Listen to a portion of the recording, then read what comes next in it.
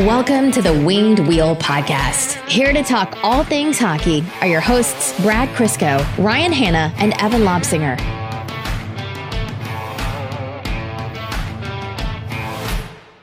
You guys ever think that we should probably not be putting these on YouTube anymore because there's going to be a visual history into our slow descent into madness? Like you can actually track it based on the length of our hair and beards. I think this will be valuable information for researchers 300 years from now studying the pandemic.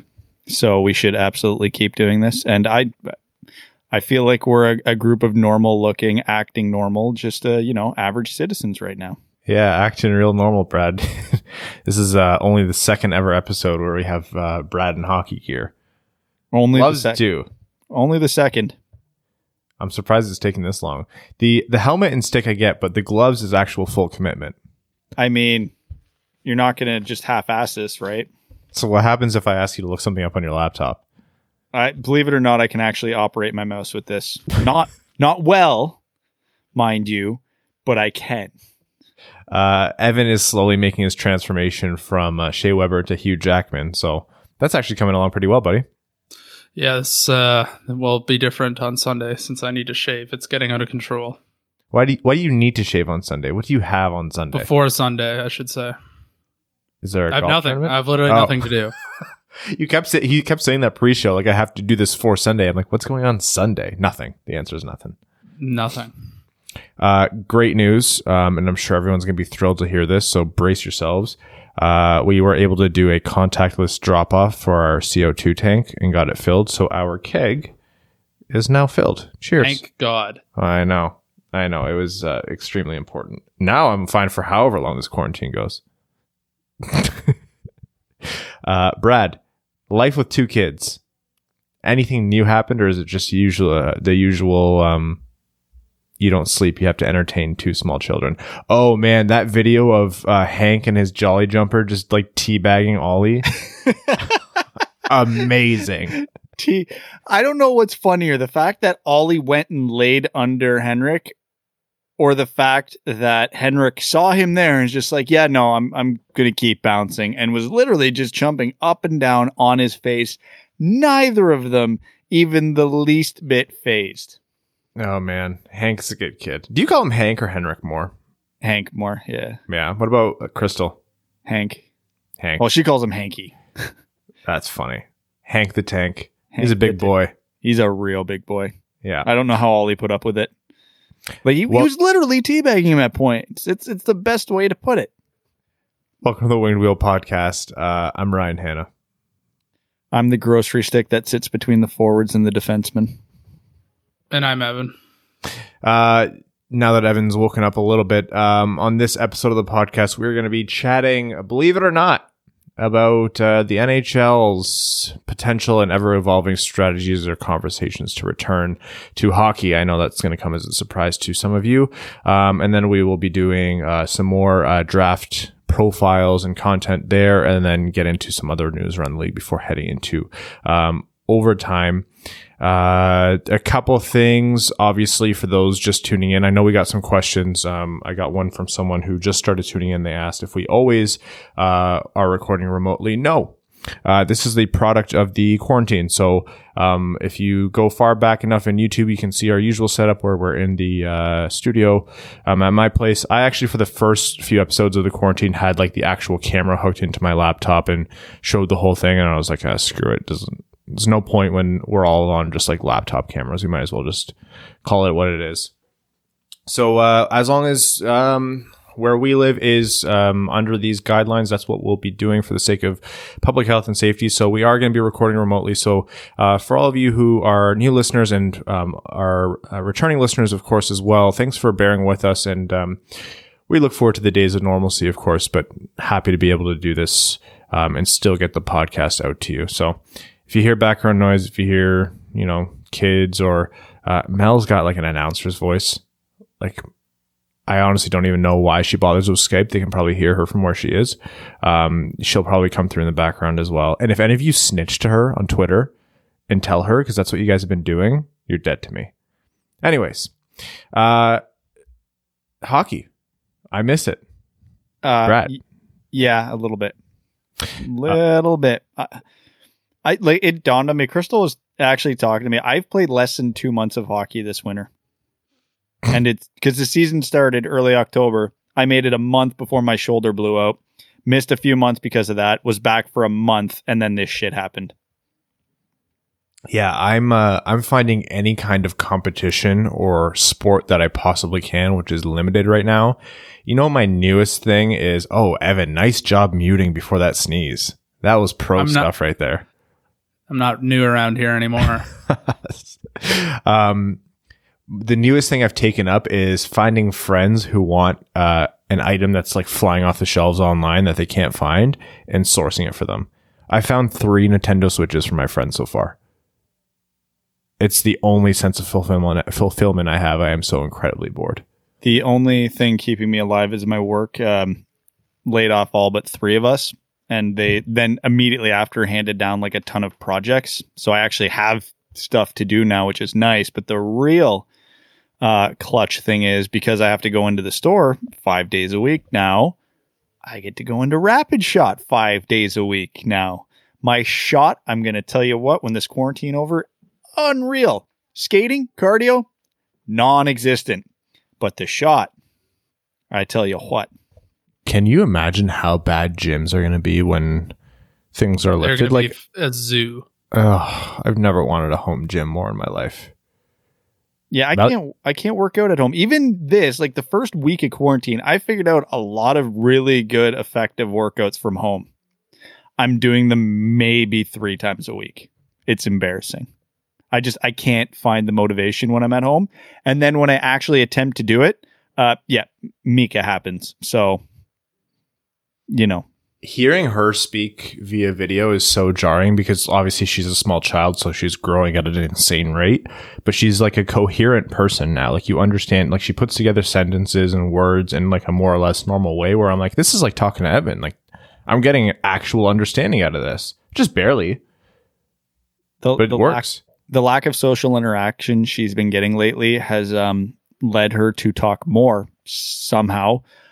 She's at the point where she narrates just about everything she does. My favorite thing, we'll be watching one of her shows on the TV. I'm sitting there watching it with her. She'll make me pause it, and then she'll tell me what just happened. The show that we were both watching together at the same time. She has to explain to me what happened, but she doesn't explain it. She just tells me. It's the most adorably frustrating thing I've ever encountered in my life. Well, just in case you missed it, Brad.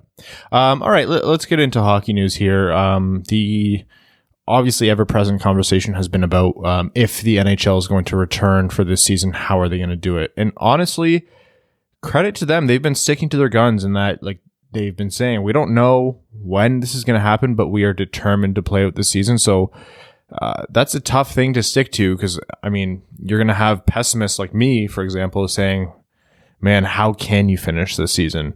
But they're running a business and it's a $6 billion industry. So I guess it's their prerogative to try at all costs and only at the very end call it. The 2 reports came out pretty close to each other. The first one being that the NHL was all but confirmed. They were just finalizing some details for some neutral site strategies. And that was funny enough. That information, like everything else in the quarantine, has been was useful for about an hour. And then, there goes Brad's helmet. And then I was getting hot. It's hot down here. Soon thereafter, it was said that nope, neutral sites are off the board for a multitude of reasons. If you guys listen back to previous episodes, we've talked about those reasons why, or at least some of them, why this wouldn't exactly work.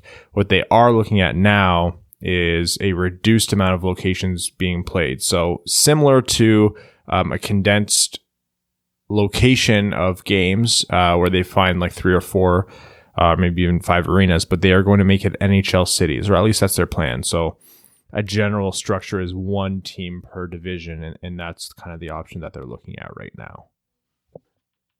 Anything that gets us hockey.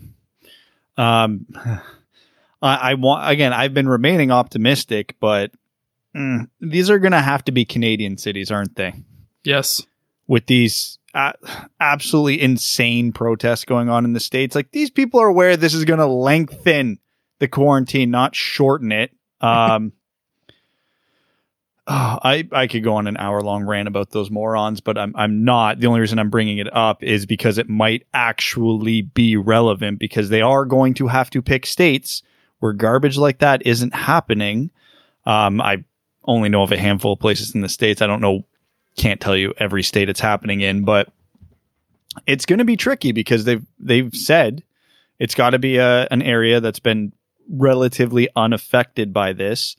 If they want to use NHL markets, there aren't that many of them. Hello, Wyoming. Right? Anchorage, Alaska.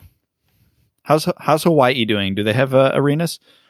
Edmonton's a good bet because it's Edmonton. Nobody wants to leave their house in Edmonton to begin with. It's still snowing there. It was snowing here yesterday, man. Yeah, it's been snowing the past week. It sucks. You know it's bad when the Prime Minister of Canada says, and it's snowing in parts of Canada, like here in Ottawa, and then just deadpans the camera because that's what 2020 does. It's partially my fault because the day it started snowing was the day my hitting net arrived. Oh, yeah. So there it is. It's my fault. It's my fault. Have you hit into it yet? We'll let you have your minute. What I was doing right before this. I set that's why you were late getting on. Yeah. Okay. I thought you had a real life obligation. I'm already sore, which is not good. But it's sweet. So I actually don't care about how long this quarantine goes anymore. Oh my God. This is the Evans Hitting Net podcast now. Another year. Let's go. I'm ready. Oh, no, please no. But what was I saying? So the only thing that confuses me about the 4-location divisional option is, are we restructuring the playoffs then? That there's no wild cards. You play out your division. It's old school. Division winner goes to the conference final. Just straight up. It's going to be 1 versus 4, 2 versus 3. Then they ride out those series. Winner plays each other. Winner of that gets to play the conference final, and then they pick whichever of the locations they're going to play it at. I would assume the higher seed. That's the ultimate asterisk Stanley Cup. There's been conversations around professional sports where people have said, for example, I'm going to use this because I'm a Liverpool supporter for the English Premier League. Liverpool, for those who don't know, have such an insanely large margin of lead for first overall. And if you're not familiar with soccer or football, depending on what you want to call it, their like regular season standings is essentially one of their forms of championships. There's a few different like titles that you can win in professional soccer, but your league table, as it's called, is essentially like the Stanley Cup or as close to it. There's different tournaments and what have you. Liverpool has such an insanely large margin. It is literally a formality at this point. There are, I can't remember how many games left on in the schedule, like at least a dozen, if not more, and they need 2 wins, or at least a net 2 wins where like even if they win one and people or one of the people or teams trailing them loses one, then that counts. And they're being chided to say, oh no, if they give the title to Liverpool, it's going to have an asterisk. And in reality, you're like, oh no, like that's still going to count, obviously. But the moment you start to screw with things to say, and this isn't a shot at you, Brad, but this is just like my personal opinion. Like the moment you start to mess with it and say, oh no, division winners automatically go to the conference finals, that Stanley Cup champion will never be able to claim that victory. Like it's just not going to happen. It's going to go down in the history books, italicized with an asterisk. And it's, I don't know, like I have a hard time seeing people recognizing that. I would sooner see them just skip the regular season, do a points percentage based playoffs, and then just do like a 5-game series. That in my mind would be more legitimate. Yeah, but that's the thing is this is a whole bunch of stuff that hasn't been made public, and it's my biggest source of frustration when all these rumors about how they're going to finish the season comes out, because even the NHL is saying, yeah, we're talking about this. No, it's not what we're going to do. No, we don't have a formal plan in place yet, but we're looking at it because maybe the 4 locations they pick don't have anything to do with division. Maybe they do just start with playoffs based on point percentage, and then you ride it out exactly as the playoffs are now, because you won't have to move anybody until the Final Four, because the way it's structured now is the first 2 rounds of the playoffs are divisional anyway, if it weren't for the fact that a wild card could come from a different division. But I don't remember the standings off the top of my head, but let's say Columbus is the 8th wild card and they're going through the Atlantic bracket. Well, yeah, then if the Atlantic division's just being hosted in hypothetically Tampa Bay, well, yeah, then Columbus would just go play it out in Tampa Bay, and you're going to have the same playoff structure. You're just going to send those 4 teams to there. Because if you want to talk about the ultimate logistical, what do I call it, simplicity of it all, is, yeah, scrap the regular season. Because for teams like the Red Wings and the Kings and the Sharks, there's no sense in us playing another game. None. Zero. It's just injury risk at this point, because they're playing for nothing other than standings, and they don't want to win. They want to lose to increase their odds. So literally these teams that can't sniff the playoffs, wasting time. Don't bother. Some teams will get screwed on the points percentage. I get that. If I was a team like the New York Rangers, who is just outside the bubble, yeah, I'd be pissed. But guess what? I'm pissed when my team's legitimately knocked out of the playoffs anyway, so who cares? You take those 4 teams. You're only taking 4 teams, which is the critical part here, because then you're literally just rotating games, alternating nights at that arena. Unbelievably simple. So if the Atlantic was Boston versus Columbus, Toronto versus Tampa, cool. Boston's playing Columbus Tuesday night, Toronto, Tampa come in Wednesday, then alternate Thursday, Friday, Saturday until it's done. Ridiculously simple. And the winners play each other. They don't have to move. Where this system loses its credibility and gets stupid is what Ryan already mentioned, is if they bother with the regular season. If this is their idea and they're not confident they're going to be able to travel around come July 1 and every team plays at their own arena, don't waste your time with the regular season. Don't waste your time expanding the playoffs. Just do this, because from a safety standpoint, from a health standpoint, this is your best bet. And it's not the fairest. It's not the most entertaining, but it's the one that's going to be the easiest to execute. Yeah, we're not getting pro sports back. The more like I think about it, the more impossible it will really be. Like, getting the players to be isolated by themselves to then play a contact sport. Even that is going to be hard enough to pull off. But when you start to think of all the accessories to pulling off a professional sport, so let's talk about the EMTs who have to be at the facilities, who will need to be isolated for 14 days. The chefs, the cooks, the people who have to go get the food, the delivery drivers. What happens if someone gets injured? Then they have to go to the hospital. Now that player has to be isolated for another 2 weeks. Like, the number of outstanding circumstances and constraints is just way too high. And I'm happy that sports leagues are still trying to pull it off. But contact sports, unfortunately, hockey's probably the hardest one to pull off, because they want it to happen now and it's a contact sport. Whereas baseball, they can spread players out a little bit more. There's not much contact. Golf is golf. Tennis is tennis. And football has some time to figure it out. But in a perfect world, I still don't think this can be pulled off, and it's certainly not soon.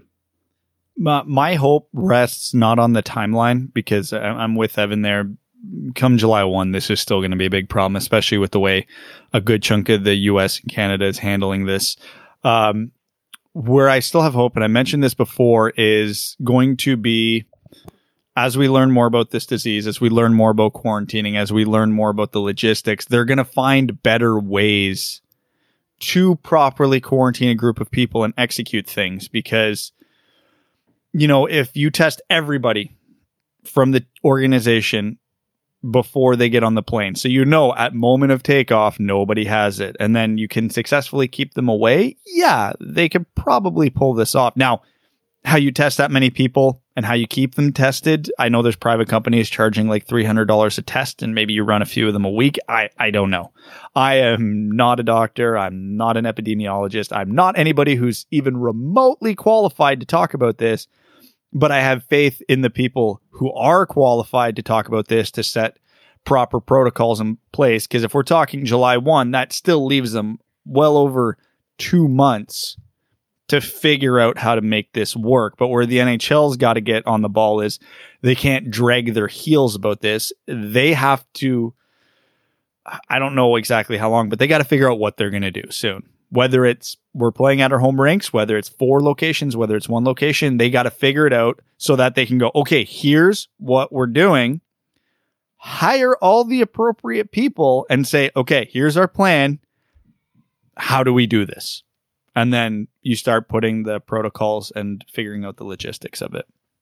Frank Saravalli put out a piece talking about, obviously all this is qualified with the notion that this is all very fluid and nothing is really past conceptual stage at this point. But the NHL is keeping a running list of up to 10 NHL cities that could suitably host these games in the event of a centralized restart. Those are in his words. So St. Paul, Minnesota, Raleigh, North Carolina have been possibilities, but the Hurricanes practice facility is running behind schedule due to coronavirus, so that construction is a little bit slower. Arizona has expressed interest. Columbus could do it because they have a really good practice facility attached to Nationwide Arena. And then 4 major highlights here are Edmonton, Toronto, Pittsburgh, and Dallas. And that is depending, all of these factors are based on the amenities and the resources they have on hand, what the local situation is like with their cases in the pandemic, how they reasonably could host this while still maintaining public health. And if you have an idea in your head to say one of those cities wouldn't work, or obviously this does or doesn't make sense, then you're probably right. Like this is all so early stages and things change so incredibly quickly. Like it's incredibly jarring to see how much this differs regionally as well. Like where we are, it's not great.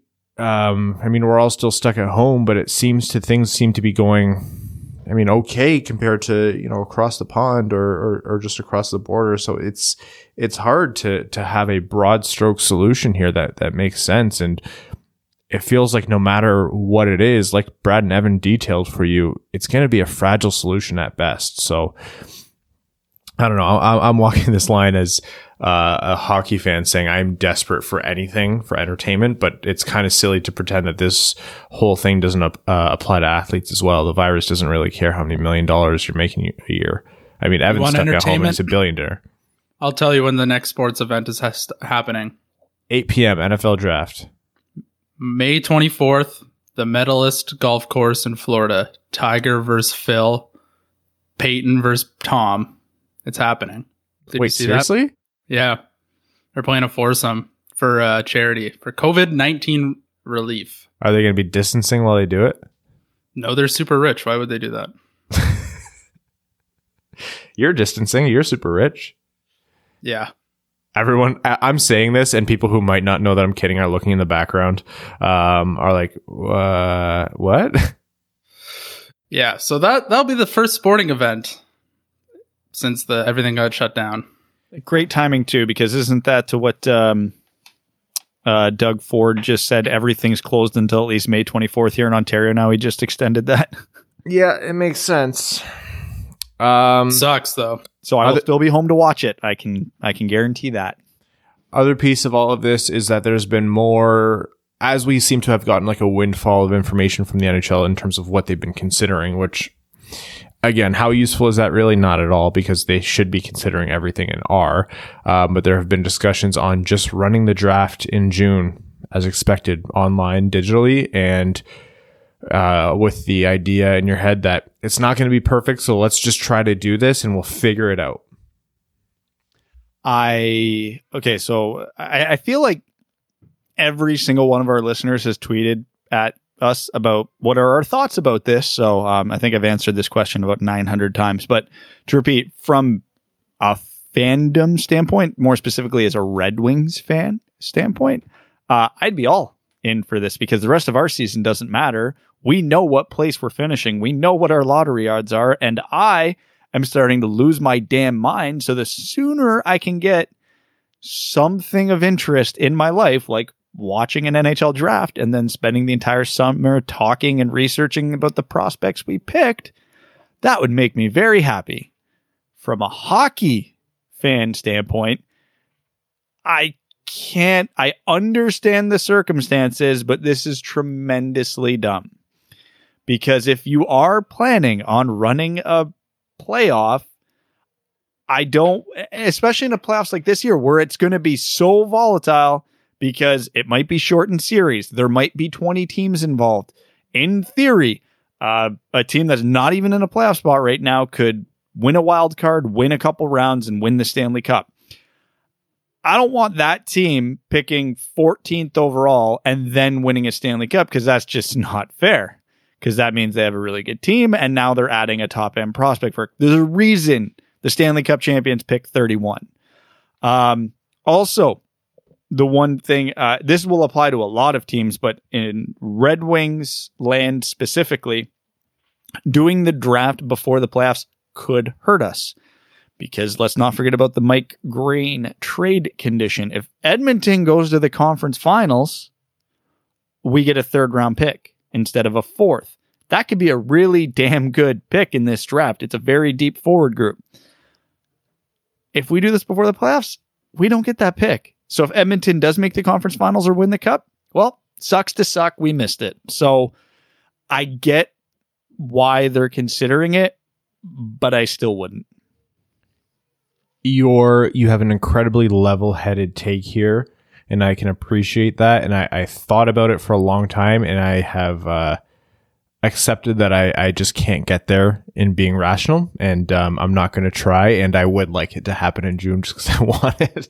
I want to be able to watch the draft lottery with you guys, even if it has to be remotely. I want to be able to do that live stream. I want to be able to react to the draft. I want to be able to have some semblance of all this content building up to something where we know it's going to happen. I don't know. I don't operate well in uncertainty, and the Red Wings obviously are in a great position for the draft and the draft lottery, provided that these things don't change. Brad's right that fourth to third round pick matters. There's a conditional picks across the league and conditions and contracts across the league that are all relevant here. And this was brought up, I think, by Friedman, who said it's not even just players and GMs, it's scouts. A lot of contracts roll over on July 1st, so they're not going to want to be mucking about working for a team on some kind of extended contract, and then they might not be renewed 3 weeks later. So I don't want to say, let's just get this done, let's do it, because I think I want something. And so the moment I say that and then the Red Wings lose the draft lottery, which is the most likely scenario, I'll be pissed that I even, hope for that. Not that I have any bearing on the situation. It's Evan that pulls the strings. I don't know.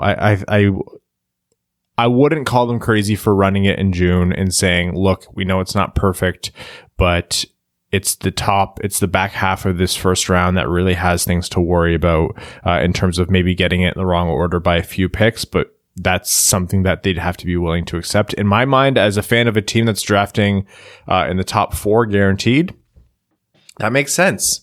But you're right. There's a lot of conditions at play here. People lose out, but maybe that's it. Maybe we just accept that people are going to lose out, or maybe we work that out down the road. Maybe that those conditions get renegotiated to say, yeah, that gets flipped to the next available pick that can possibly be bumped up, and it applies to the 2021 Edmonton Oilers. There's no perfect answer to all this. There's no silver bullet. There's no absolute one strike, one hit. Yeah, we solved everything. That doesn't apply anywhere in life right now. Again, I keep saying that at work. There's no one single solution. So in sports, it feels like whatever they come up with is going to have to be some people are going to suffer, and that's just the reality of it. If we want to make the draft happen, the one thing I was thinking about was if we can reanimate Tupac, we can animate Alexi Lafreniere to walk across the stage. There's no excuses. We have the money, we have the time, and the technology. We can make this happen.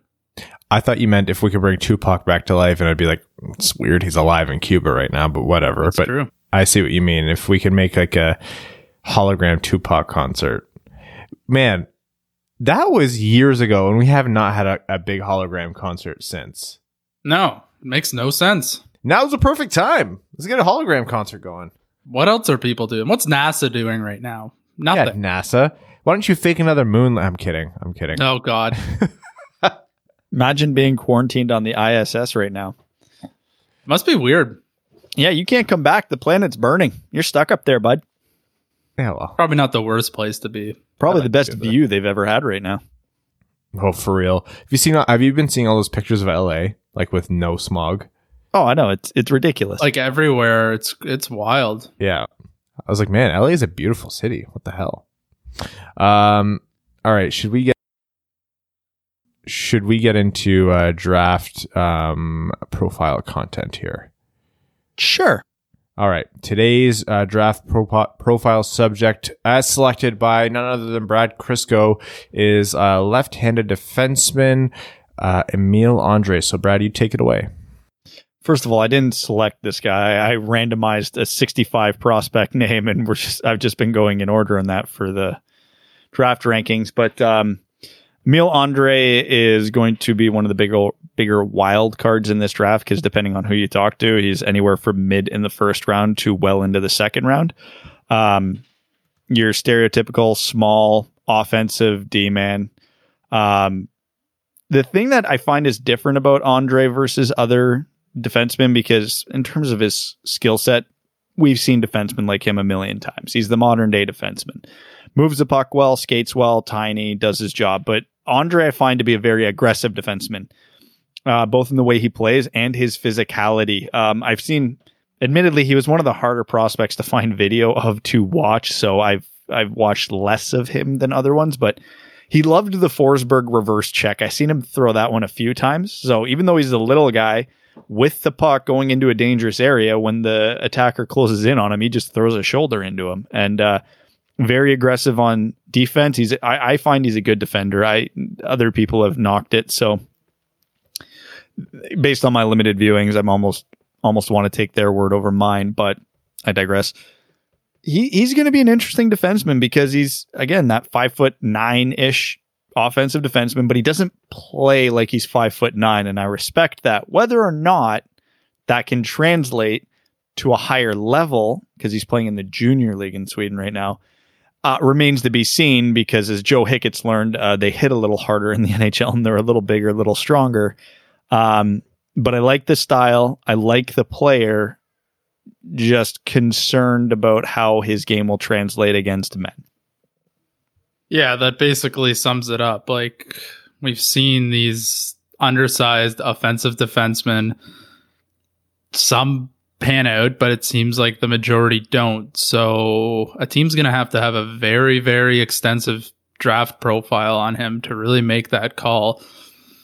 Some teams are willing to take that risk and get a Ryan Ellis. Some teams aren't. So he could be up or down in the draft board. I think it's all going to depend on when teams start taking defensemen in the first round and how many are kind of around in the mid first round. I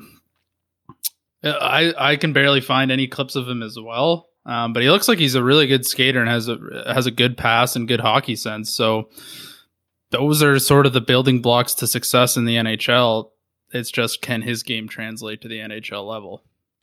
Yeah, I mean, the last time I discounted a guy who played defense for his ability to translate that into the NHL is now in contention for, they called her trophy in Vancouver, so I'm not going to be the first to get on him about his size. He's not huge, and that's a problem if you're an absolute purist in terms of that. But we've seen that players who are a little bit smaller can be effective defenders. When you're talking about physicality, of course, it helps to be huge.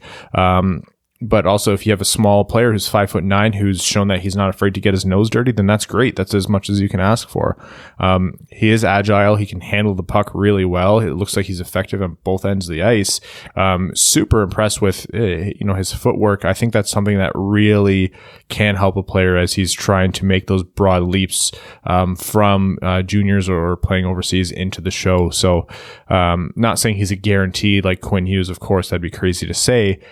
Not really ranked the same way that Quinn Hughes was, about twice as far down the draft board right now. But he should be in contention for possibly one of the top 3 or even top 2 defensemen in this draft. Like, obviously, he's not going to go 4th or 5th or 3rd overall, even where Jamie Drysdale might go. But this guy has not a complete tool set, but as complete of a tool set as you can ask for a guy who's projected in the middle to the late first round. So, very interesting guy. A player who's another player who's made me really miss prospect shifts. Again, finding videos was extremely difficult for him. But no, I think he's an intriguing prospect, and we're going to do this stupid line every time. He's likely not in the Red Wings range. He might be in the second round. Yeah. I could see I could very easily see him falling to 32. I could absolutely see it. I would call that much more likely 5 years ago than now, but no, it's still on the board. Like, I've seen him projected 15th. I've seen him projected 45th. Like, he's in that range. If the Red Wings grab this guy at 32, oh boy, would I be thrilled. Like, I do believe him to be a first round talent. It's a little bit more swing for the fences type of pick, but if you're that kind of person, that might be what you want. So for a team that's looking for a safer bet at 15th or 16th or 17th, I can see them passing on him. But if you're talking 25, 32, like, yeah, absolutely. I think Emile Andre would be a great pick there. Now, I had him personally ranked in the high 20s, which everybody will be able to see soon because I actually finished writing my article that will be posted on wingedwheelpodcast.com soon if you wanted to see my top 31 prospects. The one thing where I think it's going to be very interesting, specifically with guys like Andre, is when I mapped out my top 62 prospects when I started writing the article so that I could chalk names off and, jumble the list. Yeah, all that. This, like, not just at the top, going deep into the draft is, maybe it's just what I saw, but forward heavy. And a lot of the defensemen who are projected towards late first round are not offensive defensemen. There's guys like Caden Gooley and William Wallander, Ryan O'Rourke, who are good, but they don't have that like high end offensive upside. So for a team that's looking for that left shot offensive defenseman, I mean, assuming Drysdale and Sanderson both go in the top 15, there's not many options beyond that. You're looking at Poirier, you're looking at Andre, and then off the top of my head, not a lot of names are coming to me here. So yeah, it's going to be interesting. I don't, like Ryan was saying, I'm not betting on him getting to 32 because I think there'll absolutely be a team in that 18 to 25 range who wants that defenseman, but you never know. Yeah, those 4 names pretty much stick out to me as the top 4 defensemen, and no one can predict the first round perfectly. It's like trying to predict March Madness perfectly. It's kind of hard to pin down where teams are thinking, and especially a year where teams have a limited viewing on prospects and things kind of grinded to a halt just before the peak of analysis. You're going to find way more volatility than what you're used to, but you'd be hard pressed to find a majority of people who wouldn't say that it's Drysdale, Sanderson, Poirier, Andre, who are the top 4. You might find some who sub out Andre, but it's in the margins there.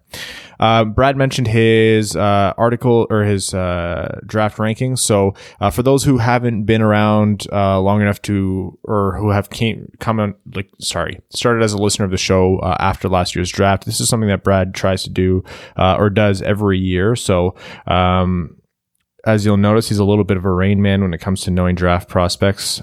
This is his absolute obsession. I personally have learned a lot more about prospects and prospect analysis from Brad. Don't tell him I said that. So something that we look forward to every year is when he puts out his piece on his own draft rankings. I sometimes do my own. Evan sometimes does his own, but Brad's is really that kind of big fleshed out piece. So we are working on finalizing that, and it will be up on wingedwheelpodcast.com within the next few days, or sorry, even sooner than that. And we will link to it on Twitter and Facebook and everything. So keep an eye out for that. And for patrons who want to know what the rankings are, there is a names only, like rankings only, no description list up on Patreon for patrons right now. So you can go check that out at patreon.com/wingedwheelpodcast. I'm assuming that's what the link is. I actually don't know. Okay. So quick hits. I have a couple for us here. Columbus made some moves in their goalie situation. They extended Elvis Merzlikins 2 years, $4 million a year. Short term, low cap hit. What's not to like about it? Because we don't know what Elvis Merzlikins will be long term as a goalie yet. He was playing out of his mind last, I don't know, we'll call it half of this season before I believe he got injured. And I think they're only paying Korpisalo. I think they extended him for only $2.2 million. So Columbus is going to be an absolutely fascinating case study in here's why you don't pay the big free agent goalies. This is either going to go very well and they look like geniuses, or we're going to see a lot more Sergei Bobrovsky contracts in the future. Because if this doesn't work and more teams try this and it doesn't work, teams always go to the complete opposite end of the spectrum. So I personally like what Columbus did here with Merzlikins and Korpisalo, but who knows? I like it too. Like they are coming in at 68% or something of both those goalies who performed phenomenally last year when they weren't injured, and they performed fantastically better than Bobrovsky, who was making $10 million a year. So it's hard to do that, to find two premier goalies or goalies who can play at that level, even for a short stint of time. Of course, not everyone can just pull that out of a hat. It's not like the Red Wings can just sign Jonathan Bernier and have him stand on his head, you know? All jokes aside, like that's a great strategy for teams who can manage it. In general, it's pretty risky to pay a goalie that much. Speaking of which, I hate to give this shit attention, but you see that stupid tweet from I'm not even going to name the person, but it's the analyst in Montreal talking about they're like, what's the craziest trade that you can think of? The blah, blah, blah, like absolutely out of this world trade. And it was Montreal trades Carey Price to Detroit for Anthony Mantha in the first overall pick. And then they finished the tweet thinking that it would cover their ass, saying, obviously this won't happen, but still. And I'm like, no. You don't just get to put something like that out there and just not get absolutely ridiculed for it. So,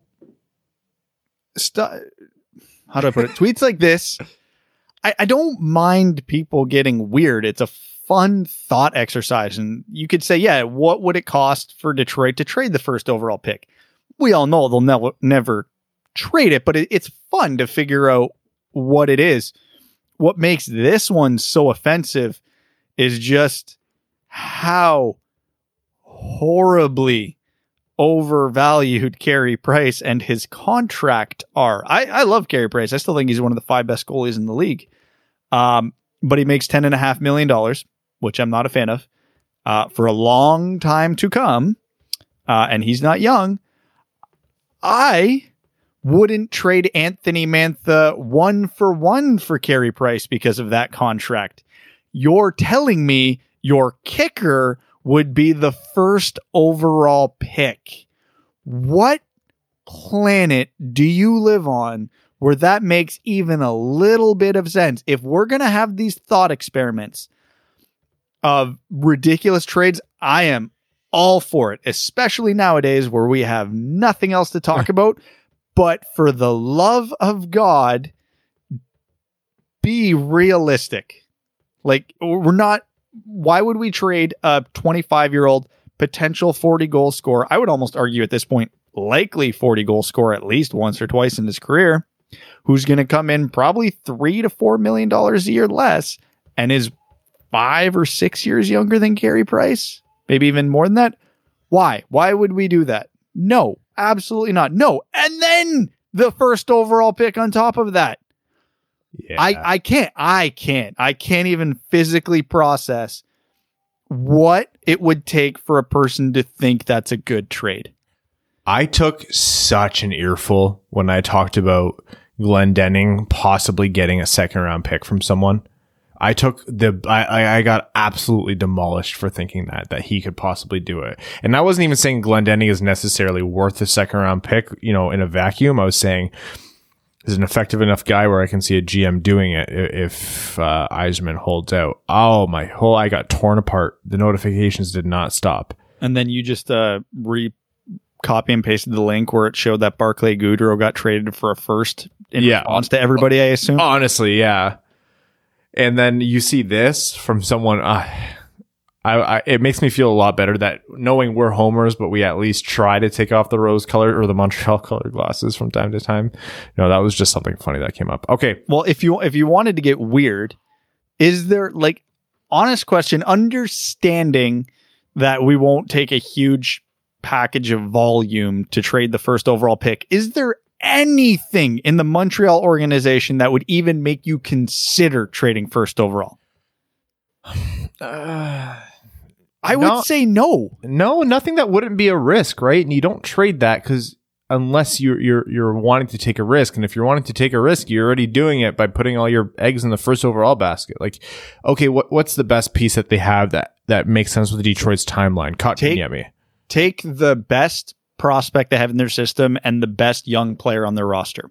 Just, I don't know who they are off the top of my head, but figure it out and let's offer that. So, are you doing it for Kotkaniemi and Romanov? Yeah, no chance. I don't even consider that. I laugh you off the phone. And Nick that's supposed Suzuki to and Romanov? Yeah, no, like, of course not. So it's dumb.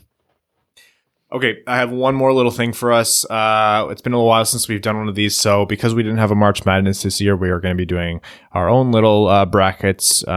Because Detroit is drafting top 4 overall guaranteed, unless the NHL pulls a fast one on us. We did the top best ever of the last 16 4th overall picks. We did it for 3rd overall picks, and now I've randomized a bracket for us today for best ever of the last 16 2nd overall picks. So these are completely randomized seeds, and we're going to go through them round by round to decide who is in the past 16 years the best 2nd overall pick. So we have Don't read out the full list. Just go matchup by matchup. Oh, okay. So Patrik Laine versus Nolan. Patrik Laine? What am I doing? Oh, I got Nolan confused. Sorry, who was it? Yeah, Nolan Patrik Laine. Yeah, I got confused with my list. I'm like, wait, no, those both apply. So Laine versus Nolan Patrick, first round. That's Laine. Easy. Yeah, it's Laine, no doubt about it. Ryan Murray versus Tyler Seguin. Seguin, easy. Yep. Malkin versus Bobby Ryan. Moving on. Jordan Staal versus Drew Doughty. Doughty. Yep. That's Doughty. JVR versus Barkov. Barkov. Yep. That's tight, but no, I think it is not. Barkov's going to surpass him. That is not even a debate. I think Barkov's already there. I think this next one is tight. It's still clear, but still tight. Hedman versus Landeskog. Oh, yeah, that's a good one. I feel bad bumping Landeskog out in the first round because he's a lot better than people give him credit for because of playing with McKinnon and Rantanen. But yeah, no, it's Hedman. Yeah. Yeah. You can tell what a Tampa Bay team has Hedman in the lineup and which one doesn't. Capo Caco versus Sam Reinhart. Ooh, I mean, Tough. I'm going to go Caco just because I think we know what Reinhart is at this point, and he's not a top 5 pick. So Caco still could be. Jack Eichel versus Andrei Svechnikov. Oh, that sucks for Svechnikov. Eichel is so underappreciated in the conversation of superstars in the NHL. I think people think that just because he's not McDavid, he's not a superstar, and he really, really is. But man, Svechnikov looks special too, so it's really hard to bump Svech, but I think you have to. Yeah, no, it's Eichel. It's absolutely Eichel. Okay, Patrick Laine versus Tyler Seguin. I'm going Seguin because I don't think Laine has shown the consistency right now to project over the course of his career that he's definitely going to be better than Seguin. I like Seguin's overall game more than Laine's, and when Laine's game's not going, he is very much a liability. But Seguin just had a really bad year for where he was picked and what he costs per season. If I had to say who's the better player, I still go Seguin and just write this off as a down year. But given all circumstances, if I'm building a franchise right now and I get to pick one of the two, I'd pick Laine. But for the purposes of this exercise, it's Seguin. Yeah, we might end up looking silly in a few years, but we haven't seen the consistency right now or so far from that. What we should do is put them in a 1v1 in Fortnite to decide. Seguin's too busy crushing tens. Evgeny Malkin versus Drew Doughty. It's Malkin. Malkin, without a doubt. Barkov versus Hedman, and that might be the matchup of the whole bracket. I go Hedman here. I love Barkov, but Hedman's a perennial Norris candidate. When you're the player on your team who makes your insanely good presidential team better, and it's obvious when you're not in the lineup, you're going to win this matchup. So that's why I think it's Hedman. Yeah, it's just so hard. I think that's honestly the narrowest margin we're going to find in all of this, because I think at any given moment you can pick, on any given night where the NHL is actually running, Barkov is the best player playing. Yeah, that could be the case. But yeah, Hedman is just year in, year out an underappreciated, solid defenseman at both ends of the ice. It has to go to him, but that's tough, man. Jack Eichel versus Capo Caco. Eichel. Next. Eichel. Okay, so we have Tyler Seguin versus Evgeny Malkin. It's Malkin. It's Malkin. And then Victor Hedman versus Jack Eichel. Man, that one I think might be harder. This is the hardest one. I'm going to go Eichel. I wanted to say Eichel first. I'm going to go Eichel. I mean, he has a lot less to work with in Buffalo than Tampa does in Hedman, and he's still absolutely popped off this year. Well, he's had a ton of good years, but this year, up until January, he was probably a Hart finalist before he had a couple weeks of being relatively quiet before he got hot again. But yeah, I mean, you put Eichel on Tampa, he's putting up a $120 every year, possibly. So yeah, I think it feels Hedman's bad. Got a better track record, but Eichel's truly something special. I feel bad for Hedman having to lose right here, and it kind of sounds like we're dumping on him a little bit, but the shitty teams Eichel's kind of had to pull out of the absolute gutter, even though they've still been a gutter team, and he's gets his coaches fired, and he never quits even on those bad teams. Like, he's the type of guy you try and build a franchise around if you can't get a McDavid. Yeah, if any one of you, or if either one of you argued for Hedman, I would not have blamed you, but I think it has to be Eichel here. You wouldn't be remiss in picking either one, which leaves us in the finals of Evgeny Malkin versus Jack Eichel. And state the obvious. If Jack Eichel were 5 years older and not on a dumpster fire of a team, this would be a real conversation, because I think talent-wise, they're not far off, but it's obvious. Jack Eichel's going to finish a top 100 player of all time. Will he, though? Will he? How stupid was that list, man? Duncan Keith was on that, and Evgeny Malkin wasn't. Rasmus Dahlin's going to win 4 Norrises and be left off. Oh man, Evgeny Malkin. People don't realize, like, I think if Crosby and Ovechkin, or one of Crosby or Ovechkin, didn't exist, Evgeny Malkin would be also considered that generational talent. He's not right now because I think people don't want to saturate it. No, the most rattling thing is when Crosby isn't existent and he's hurt, Malkin's better. Like, he improves his game. Malkin is in terms of stature and how people view him, might be the most unlucky player in NHL history, because in his own draft, where in 98% of drafts, he goes first overall. Who are the only two drafts in the last how many years where Malkin wouldn't have went first? Ovechkin's year, Crosby's year, McDavid's year. I would argue Malkin goes first any other year. Yeah. And so not only is he not first overall in his own draft, the dude picked ahead of him from his own country. So he's not even the best player from his country in that draft.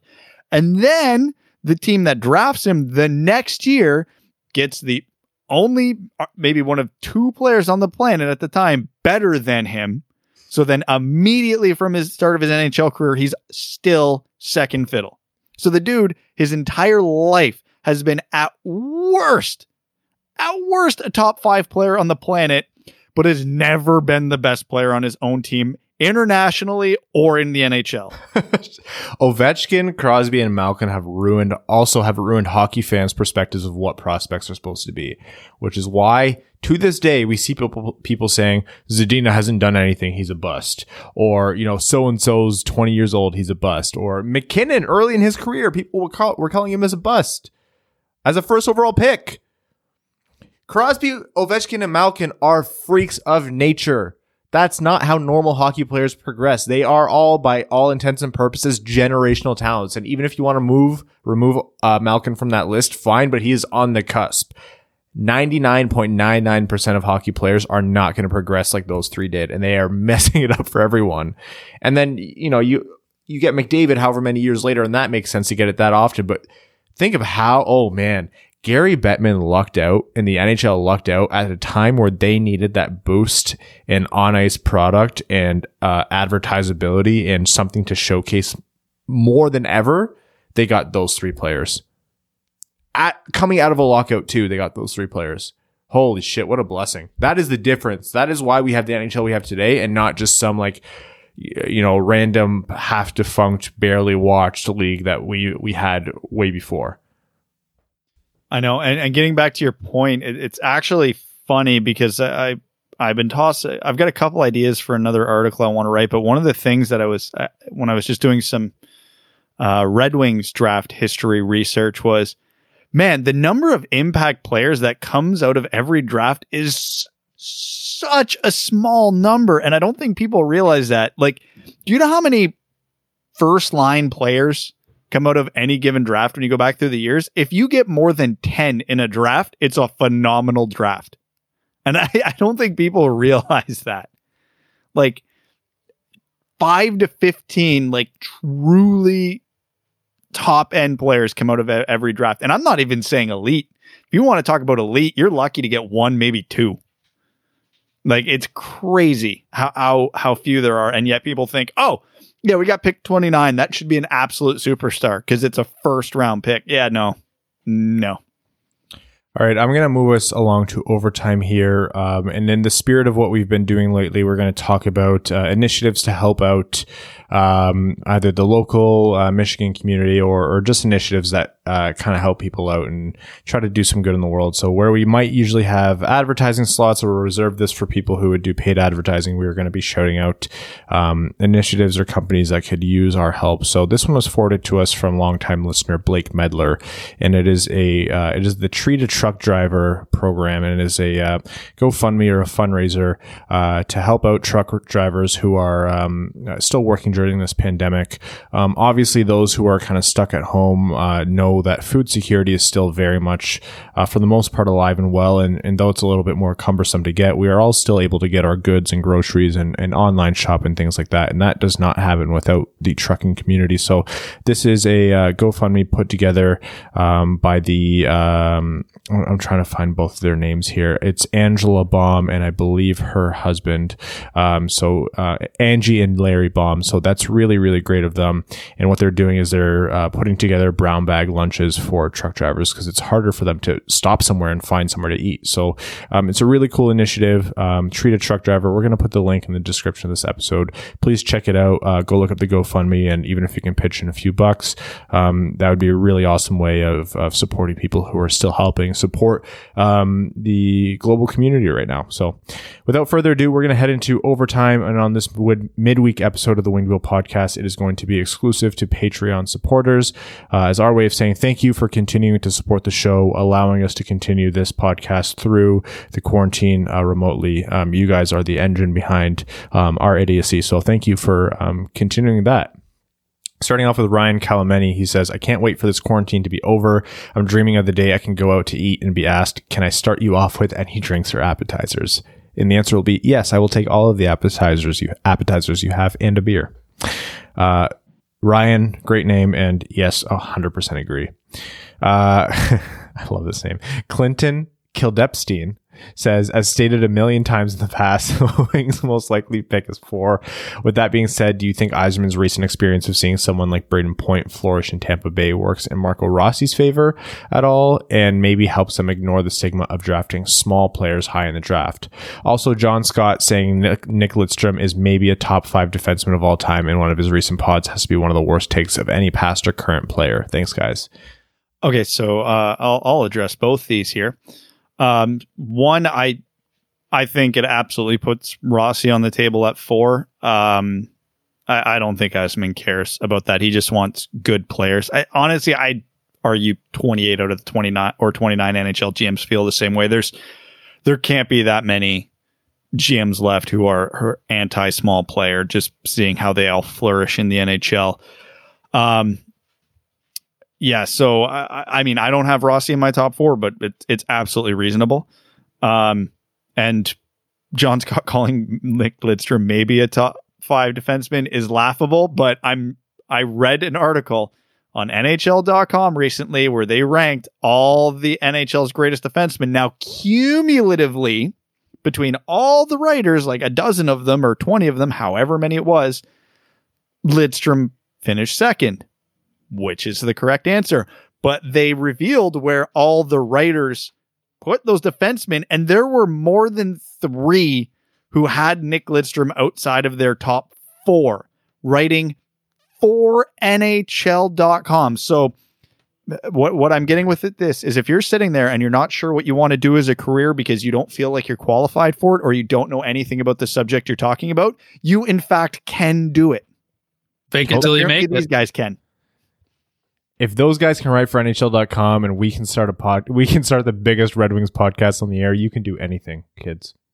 I mean, I can't fathom an argument for Nick Lidstrom not in the top 2. All bias aside, the dude won 7 Norrises after the age of 30, probably got robbed out of 2 or 3 more, won 4 Stanley Cups, first European Conn Smythe Trophy winner, first European Stanley Cup captain. I mean, like, sure, you could make a real good case for a guy like Ray Bourque. I wouldn't agree with it, but I could hear the argument. But no, you're telling me you can think of 4 defensemen better than Nick Lidstrom in the history of hockey? I don't care how subjective this subject is. You're wrong. You're just flat out wrong. Alex Ott says, so let's say the Wings pick second this year and a team asks them for a trade. What teams would you be willing to move the second overall pick this year in exchange for their first round pick this year and their 2022 first round pick as a sweetener? Thanks for the content and stay safe. Ottawa's the right. So if you're text right as you were saying that, if you were trading, if the Red Wings are picking second overall this year, and they have the option to move that pick to another team for their first round pick this year and their first round pick next year, or sorry, not next year, 2022, who would you pick? And I think the answer to that is Ottawa, right? Man, I would look I don't know if San Jose would be willing to go 3 years in a row without a first round pick, but that's probably who I would do it with, because they're probably, out of all the teams near the basement, they're probably the oldest. So Ottawa's still a good bet to suck, especially with their goaltending situation, but they're young. They are on the upward trajectory. They will not be a worse team next year than they are this year in all likelihood. LA has maybe the strongest farm system in the NHL, so it won't be long before they turn it around. New Jersey, again, another team that's bad but young. So again, you can bet on them moving upwards. Yeah, I wouldn't make that trade because that's just too much uncertainty to give up a guy like Byfield or even Stützle. But yeah, I think I would be asking San Jose for that deal and banking on hopefully Burns and Vlasic and the other north of 30s don't turn it around. Joseph Delia says, "Sup, my dudes. If you could choose to feature another hockey movie or documentary on a specific person or group, such as the Russian Five, who would you pick to learn more about? I'd go maybe with Pavel to learn more about his upbringing and training. My girlfriend picks Brad Crisco for some reason. Also living in West Michigan, I unfortunately don't know many who like hockey. Majority are Lions fans. You'd think after 100 years of misery, people would either find a new sport or a different team. I'll be watching the draft tonight because I need some sort of sports in my life. Can't wait to see how the Lions screw this up. Thanks, guys." Right there with you, Joseph. Movie or documentary about any group or player. I think Pav would be a good one because he had a really interesting childhood. He did, but he might be the most boring personality of any superstar the Red Wings ever had. Welcome to every hockey player. I mean, it's a cop-out answer because it's obvious, but man, Yzerman coming in at 18 and then playing through the Dead Wings for so long and then underachieving for a bunch of years would be a fascinating case study. I mean, anybody following the Washington Capitals from 2007 and then the decade later when they won the Cup would be super interesting. I could think of about 100 players from the 40s, 50s, 60s that would be interesting. I know there's been a couple made for TV movies about Rocket Richard that were pretty interesting, but yeah, even like the OG NHL superstars could be super cool back in the day when hockey was just like becoming a thing. Like your Howie Morenzes of the world would be really, really damn cool, but obviously not possible. But super interesting. Maybe about some players who served in the Second World War and then came back and then came to be like Hall of Fame players. I'd like to learn or see a video about Brett Hall's Bender he was just on. We could do a whole mini-series. We could do a whole mini-series on Ovechkin's post-Cup hangover. Actually, while Evan was talking, I think I thought of my answer, like if I had to pick one, because it was his WW2 point. One of the most fascinating, we'll call them trios, lines in NHL history. The Kraut line from the Bruins in the 1940s. Last line to lead the NHL 1, 2, 3 in scoring. It's more relevant for us because all three were born and raised in Kitchener-Waterloo, hence why they were called the Kraut line. So they're local to us. They were drafted into the military, went and fought in World War II, came back, kept playing. Milt Schmidt ended up being the GM of the Bruins after that. I think there would be one hell of a story to tell there. Thanks, have you guys Pierre. watched the Chicago Bulls documentary yet on Netflix? No, not yet. I've been No. waiting First to two do it. episodes are. I think they do 2 episodes a week. The first 2 are so good, so good. Oh. I didn't think I'd like it that much because I'm not a huge basketball fan, but I basically watched them back to back. They were so good. Buddy, I grew up with the MJ Bulls, man. I am super stoked You're to so watch old. this. It's old as hell, man. He grew up. They didn't even have color TV then. Because what didn't he like start in the NBA the year I was born? Like literally grew up with him. I think it was 1984, 1985. It was that far back. I thought he was closer to 86, 87. Nope. Oh shit. Well, either way, the point still stands. But yeah, that's on my must watch. If I make it a week without catching up fully, I'll be shocked. I do have I find it really interesting watching documentaries about the people who are the greatest at their sports, and just like the coaches when they're in high school, they're like, yeah, I already knew like this guy was better than anyone already on the team. Or like when he went to North Carolina, they're like, this guy's going to be insane. Like it's just crazy, like the amount of knowledge they absorb so quickly and how much better they get so quickly in such a short amount of time. And they just rise above their peers almost instantaneously. I find it super interesting. And the personalities behind these players too always fascinates me because like their level of dedication and competitiveness, like if they weren't so supremely talented, anybody would look at them and go, this isn't healthy. This is a problem. But yeah, because they're so good, they know they're going to make it, so they never question it. In the first 2 episodes, they really detailed into Michael Jordan's competitiveness, and he's like out there in practice, like yelling at other guys who are world-class athletes. But he is just another competitive level they don't even have. It's crazy. It's such a good watch. YBK says, hey there, fellas, longtime listener, first time patron. Ryan, if you recall a YouTube comment saying before that anyone started talking, I thought Brad was Evan. That was me. That actually happens quite a bit, believe it or not. But thank you so much for joining us and supporting us, and welcome to the Dub Dub family. They go on to say, the three of you have given me much amusement and hockey insight over the past couple of years, so I figure why not actually support you dingbats and your crazy shenanigans. That's the general. That's what we're hoping for. So I'm happy to see that that you feel that we're worth supporting. So thank you so much, and we'll try to continue we'll try to keep our shenanigans within a reasonable level, but never let it go away. Two things. Dingbat is an underutilized word. Ryan, as a Scouser supporting scum, Liverpool supporter, does it bother you that you bear a disturbing resemblance to the savior of Manchester United, Bruno Fernandes? I've been told as much. And though I would love to just have any opportunity to rip on someone from Manchester United, I will continue to do that to say, if you look like me, I'm sorry for the way you look. So sorry, Bruno, you're not going to find any sympathy or fandom from me. And two, as someone who doesn't get deep down into the weeds regarding the minor league system in virtually any sport, could you do a quick rundown of the minor leagues as it pertains to the NHL? I hear the terms AHL, KHL, QMJHL, and whatnot, but I have no idea what to make of them when I hear them within the podcast.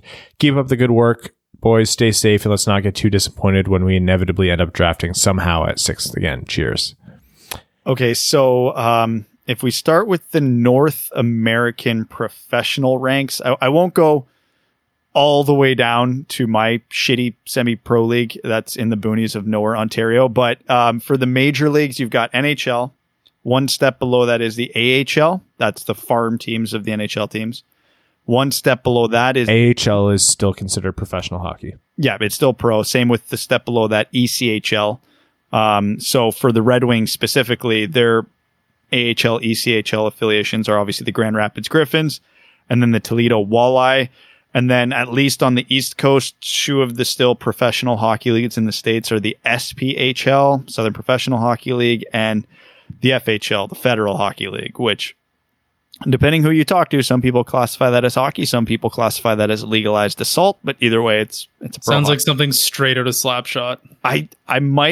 It might actually be the league, and I'm not even joking that the guys are hacking darts out there and warm up. Oh yeah, I had a buddy who has played in the Fed for 3 years, and the stories, my God, the league I play in is considered a rougher league, the Senior A circuit, but I've never seen a bench clearing brawl. He said he was a participant in at least 6. So Jesus, for whatever that's worth. I did not verify any of that information, by the way, so he could be talking out his ass. Then in Canada, the CHL consists of 3 leagues: QMJHL, WHL, OHL. That's junior hockey. These guys are not professional athletes. They are straight up juniors. And in the States, that would Hold on, let's tell them what those are. QMJHL's in Quebec, mostly. Yep. OHL's in Ontario, mostly, and WHL's in Western Canada, mostly. Yep. And then the United States equivalent would be the USHL, United States Hockey League. That's your big junior hockey circuit in the States. And then to a lesser extent, the NAHL, the North American Hockey League. I'm not going to bother rhyming off all the junior A circuits in Canada because there's a million of them. And then in Europe, KHL, Russia's professional league. So that would be the NHL of Europe. Most people consider that the second best league in the world. And then you get the SHL, Sweden's top league, the Liga, Finnish Liga, Finland's top league, the DEL, Germany's top league, and then there's again a bunch of other smaller circuits. The Swiss League actually is a very good league in Europe, so I should probably mention that as well.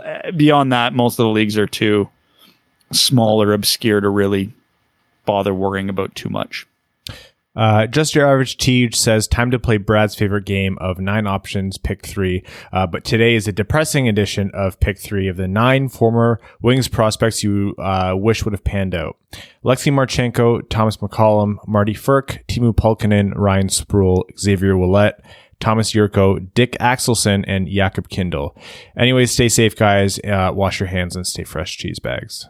Okay, if I had to pick 3 of them to pan out, in my mind, this one's a pretty easy one, actually. I would go Yurko, Kindle, McCollum, because then you have your super high skilled forward, you have your franchise goalie, and you have your Kindle was supposed to be a number one power play quarterback in the NHL. So if those three pan out, you've got three very important positions covered with great players. But, the Red Wings didn't know how to draft from 2001 to 2012. So here we are.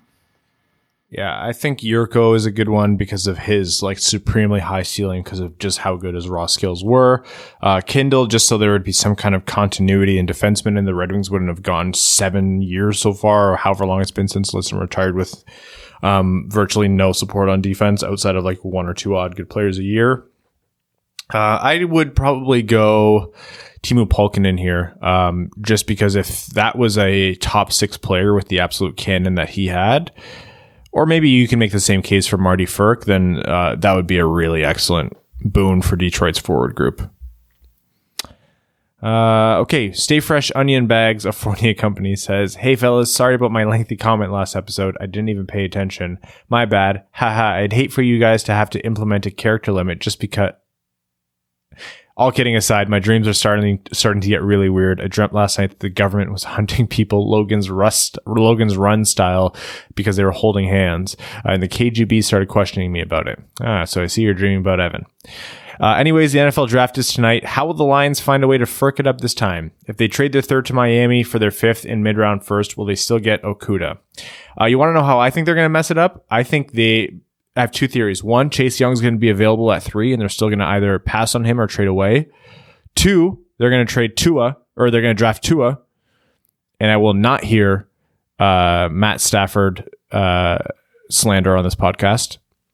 Or 3, they are going to trade away their 3rd overall pick for Miami, and Miami's not even going to give them their 5th. Did you see that Miami wants to try to trade for Detroit's 3rd overall pick without giving 5th overall because they want to try to trade 3rd and 5th for 1st because they want Joe Burrow?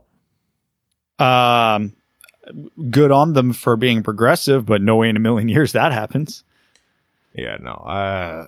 Garrett TV says, Hockey Amigos, we now have confirmation of the NHL Gaming Challenge and that Bowie and Mantha will represent the Wings. This obviously means that we'll be re-signing Bowie. My question for you is, how will Agent Brad's first client contract negotiations go, and why will Bowie get 7 years, $49 million? I hear Helene St. James is preemptively giving the contract an A++ rating. But seriously, thanks for giving us a twice weekly dose of the Quarantined Wheel podcast. 6 on the ice, boys.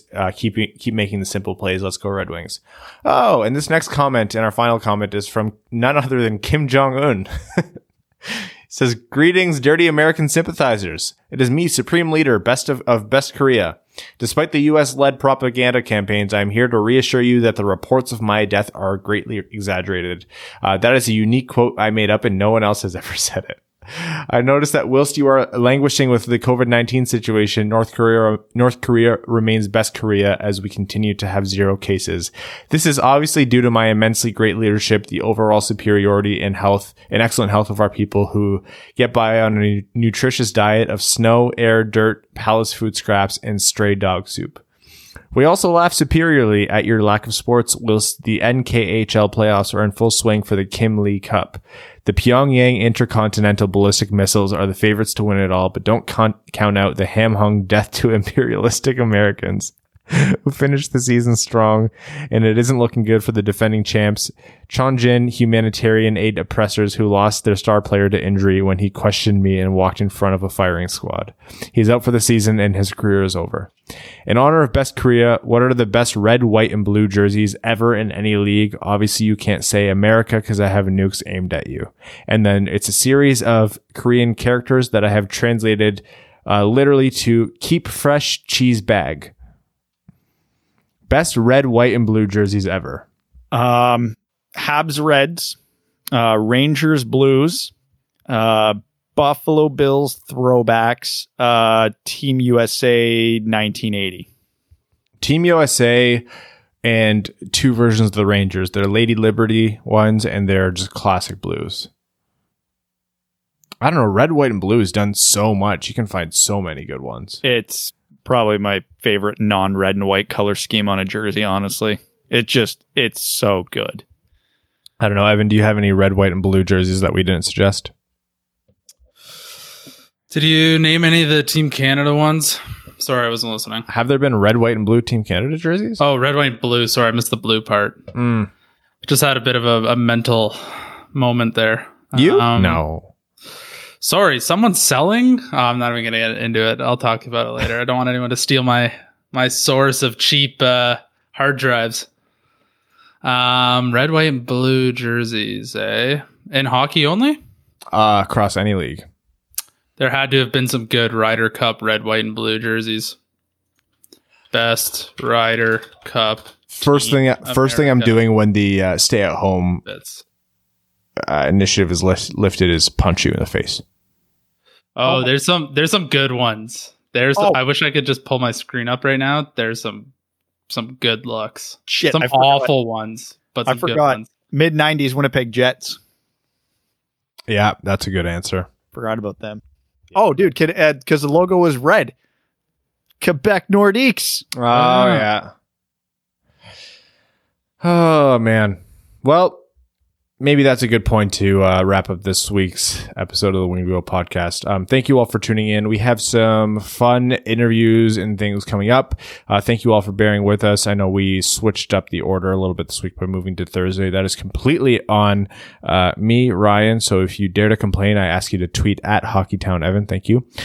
We'd like to thank all of our listeners, our name level sponsors, starting with the septic tank of that bitch, Carol Baskins, Dead Panda Society, Brad Smith, Andrew Bohan, Scott Martin, Kayla Thompson, Jacob Turner, Matt McKay, Brandon M, Matthew M. Rice, Luke Johnson, Ryan Lewis, Langabir, Clayton Van Dyken, Kaylin Wood, Hassam Al-Qassem, Arjun Shanker, Charlie Elkins, Hannah Lee, Sean Levine, Alex Ott, Chris Frank, Connor Leighton, Danny Jr., Matthew Keeler, Craig Kibble, Simon Anderson, Antonio Gracias, John Evans, K. Waz, Stan Olson. Thank you all so very much. We will see you on Sunday. Stay safe.